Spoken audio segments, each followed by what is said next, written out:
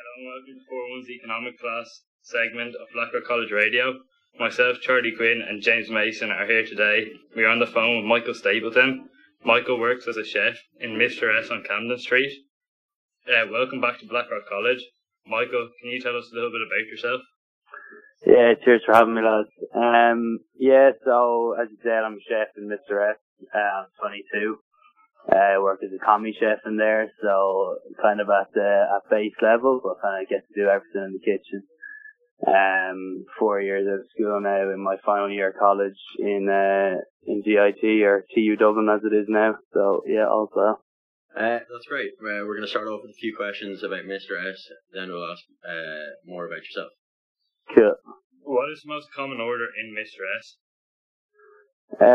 So for me, I'm on starters and sides. So probably our rendang spring roll, which is made with like leftover ends of our smoked beef. We turn it into like an Indonesian curry, cook it down and put it into a spring roll. Yeah, it's just been insanely popular on the menu since day one. So that's all. Those orders are always flying in at me. Yeah. All right. Why is the restaurant called Mr. S? I'll actually, as soon as I was in there, you know, when you're in somewhere, I actually got in too deep, never even asked. I do ask someone else one night, my head chef Dan told me, but to be honest, I won't even say it on the radio. Okay. I'll keep the customers kind of mystified about that one. Okay. What is the most essential item in the kitchen in Mr. S? To be honest, in any professional kitchen, like there's pieces of equipment that you just wouldn't get at home. So probably the Thermomix, which like just does everything for you, from like makes pasta for you, makes fine purees, sauces, blend sauces, just kind of does everything. So you'd be pretty lost without that. Yeah. What is your favourite budget meal to cook in college? Is there anything? It's a tough one, to be honest. Like, yeah, if you're in a hurry, like, coming home, I used to just make, like, this fake risotto using normal rice. It was just, like, if I'd be home from rugby training or something, it would take 10 minutes. Just cook it down with some, like, lovely tomato sauce, some parmesan, a bit of meat in there. That would be probably my go-to. Do you have a signature dish? Yeah, for myself, to be honest, it's probably one I came up with during the summer. So it's like one night I made like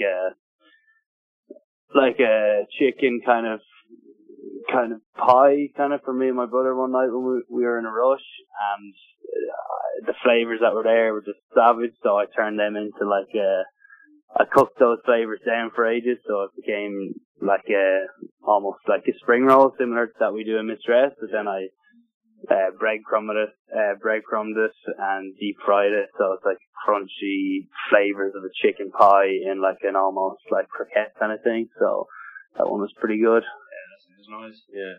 If you're stranded on a desert island and have to bring 5 foods, what would you bring? Oh, like 5 individual ingredients? Yeah, go for that.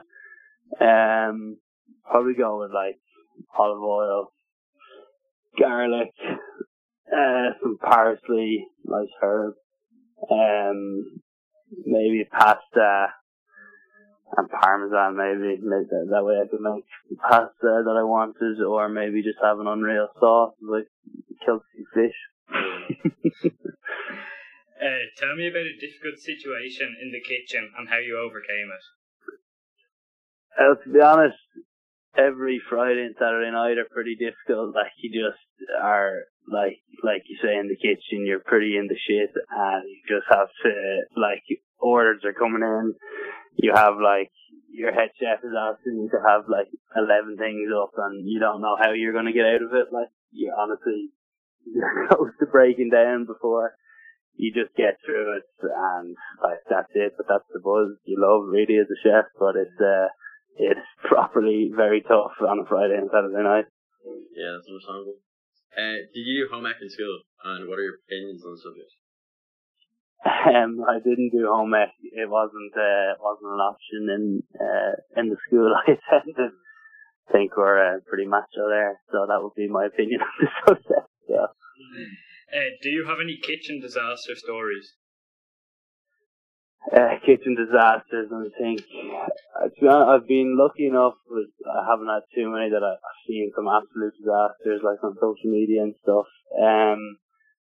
Just like probably recently enough, before we got shut down again, for our vegetarian option, it's like a smoked potato gnocchi, and the garnish for that is we have like crispy potato skins and deep fried cavolo nero, which is kind of like deep fried spinach, just like a crispy.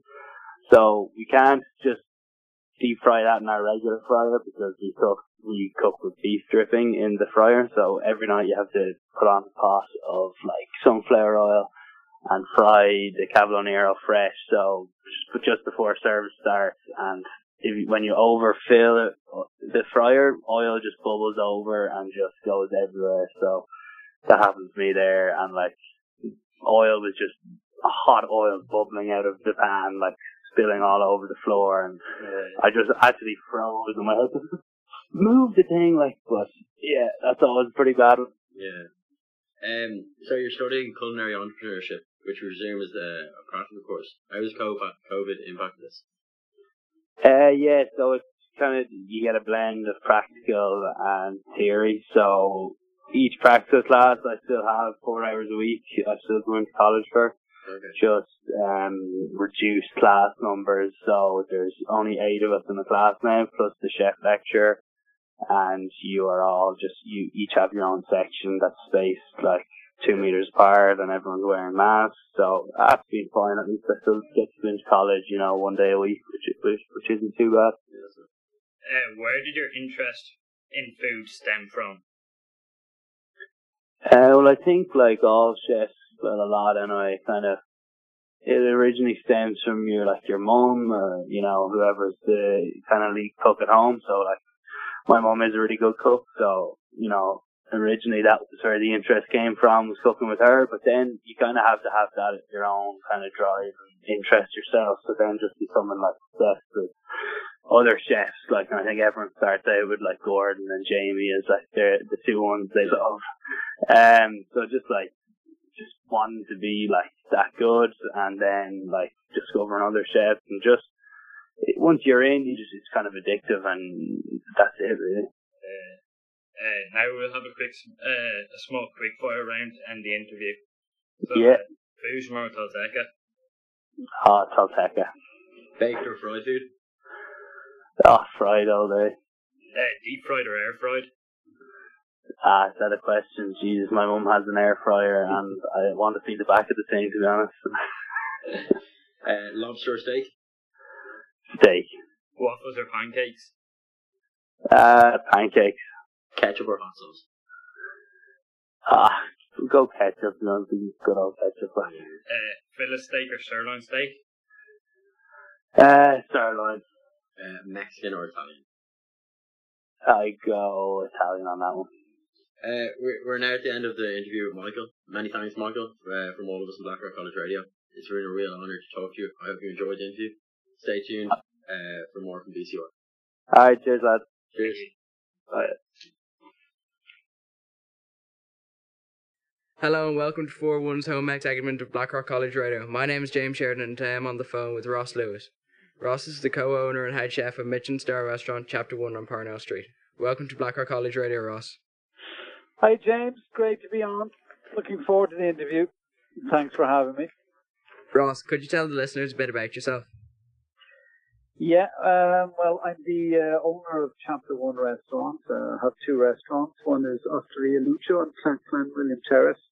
The other one is a long-standing 1 Michelin star establishment called Chapter 1 in Parnell Square, where a restaurant I established since 1993.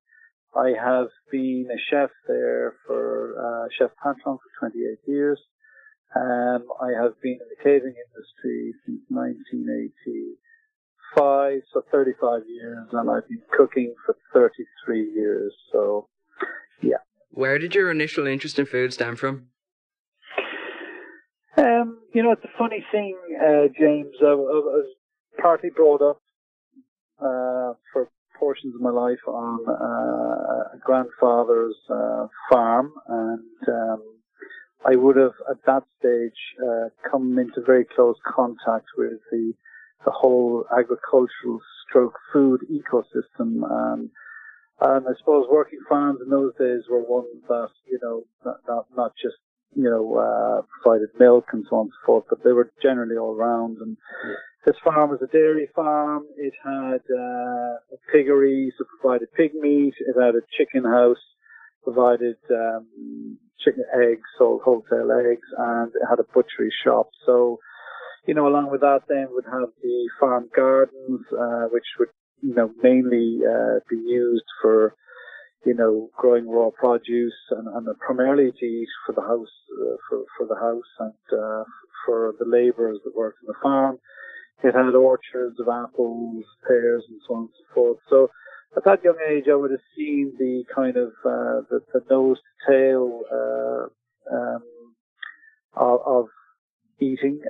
Would have seen animals reared, slaughtered, butchered, and then put on the table and cooked. And there was always a great ceremony of when at lunchtime, where in those days the workers would come in from doing their very hard labour, and as you know, farmers get up very early, and there would be always a very wholesome lunch provided with starters, main courses, and usually something that was nice baked as a dessert, so could be apples from the orchard and a pear crumble and so on and so forth. So it was great to see everything just that was on hand and picked straight out of gardens and used, and I suppose that's really where I saw my first glimpse of what it's like to be in a kind of a restaurant setting. Yeah.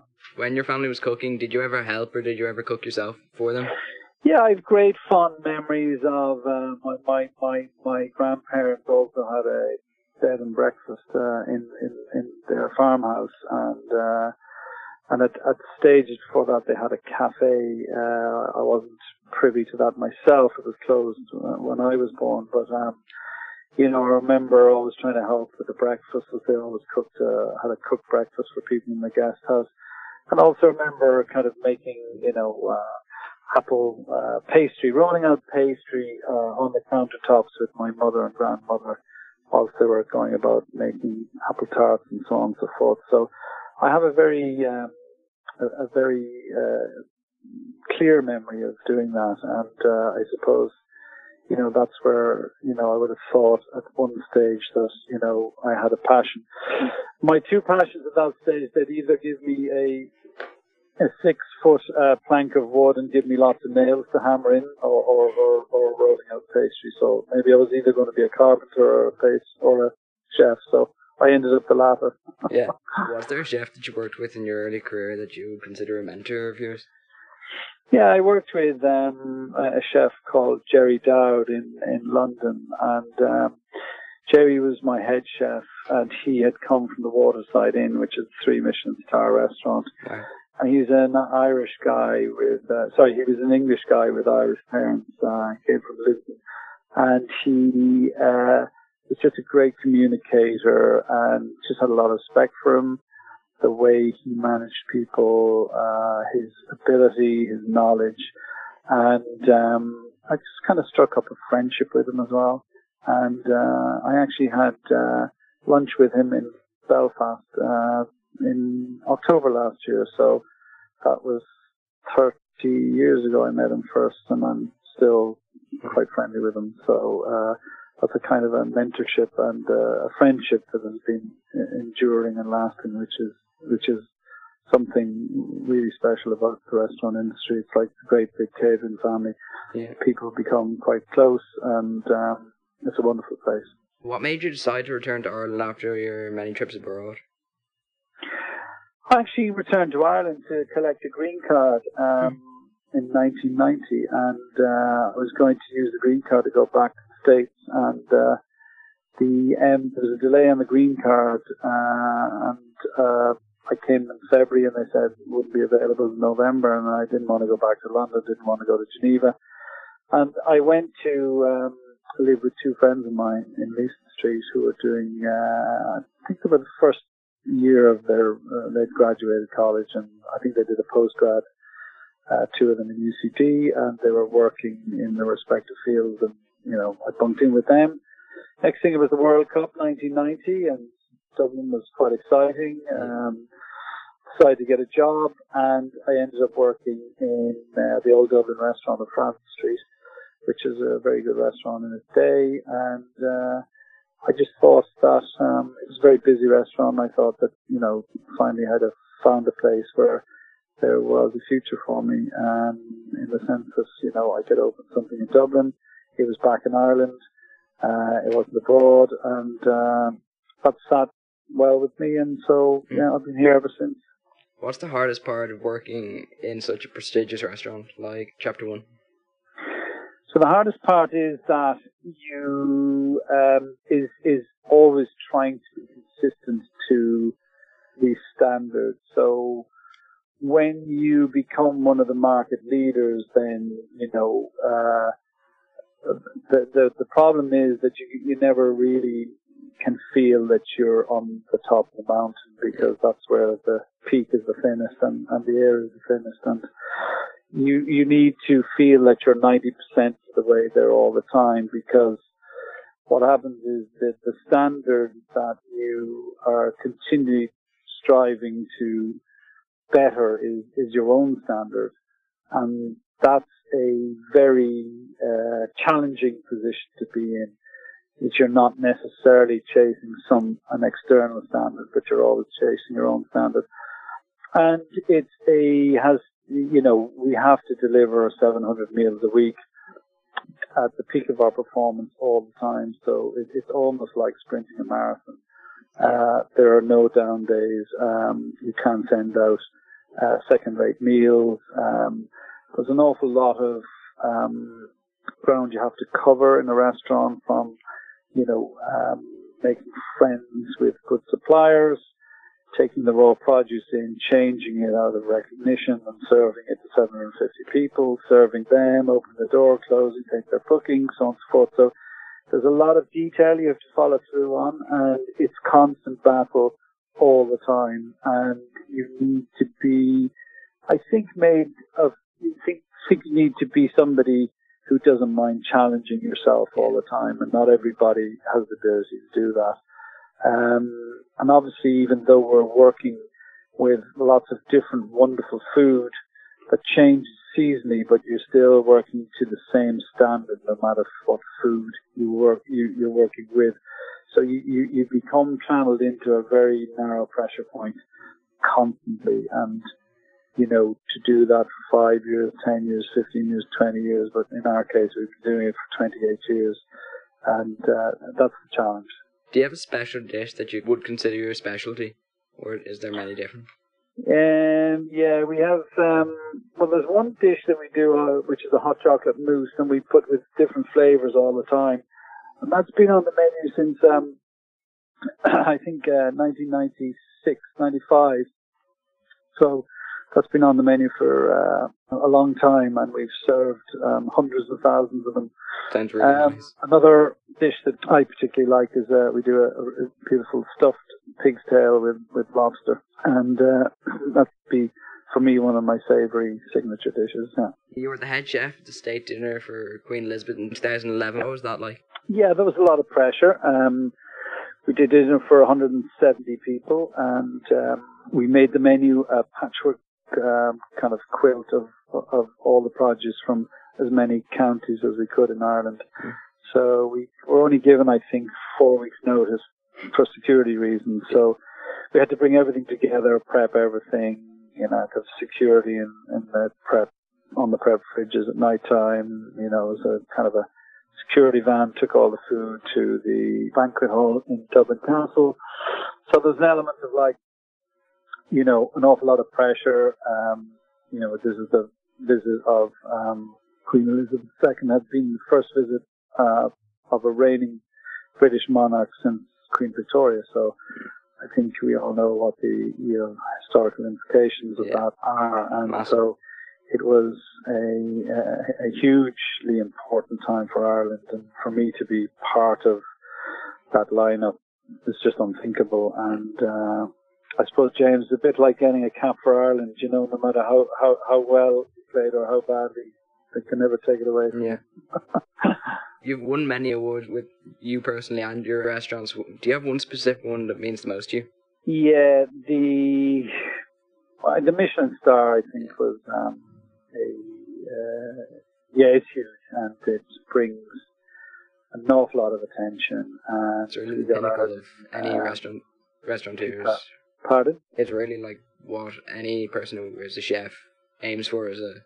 Yeah, I mean, look, there's a lot of restaurants out there that don't ever set out to want to go that route, that's for sure. And there's fast food market, there's a middle market, and then there's, you know, a slightly higher end.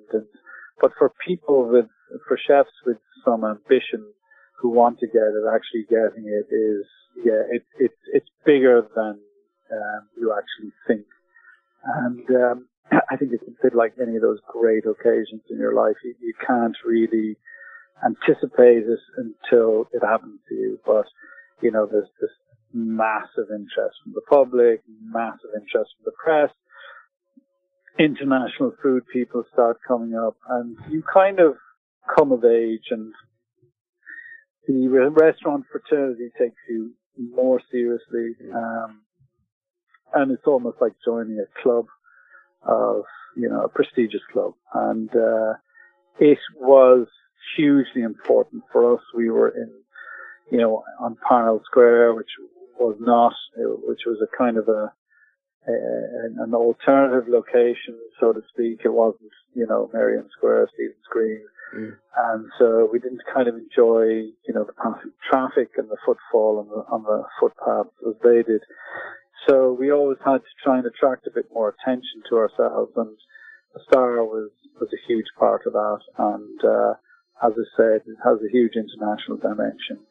And when tourists come to Ireland, you know, they see it as a standard, and people want to go there. So it becomes a self-fulfilling prophecy. Once you have one, you know, restaurant does certainly get the exposure, and it kicks you on a good bit. Would you say getting the Star or being the head chef at the banquet would be the biggest part of your career, the pinnacle of your career? Yeah, that's a tough one, but yeah, they're kind of inseparable in some ways.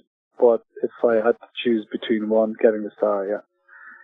I mean, we've had a Star since 2007, so 14 years. So, you know, that's brought me 14 years of, you know, a gold endorsed by such a gold standard. It's brought me countless amounts of people through the door. And whereas the Queen's Banquet dinner it's a once-off, and as I said, it's like getting a cap for Ireland. It comes and it goes, and it's always there, and it's an amazing talking point. But I think for me, if I had to choose, the Star is definitely the one. Now, that's all the time we have today for this interview. Thanks so much, Ross. From all of us at Blackrock College Radio, it's been a real honour to talk to you. No problem, James. Thank you so much for having me on. It's been a great pleasure. Thank you.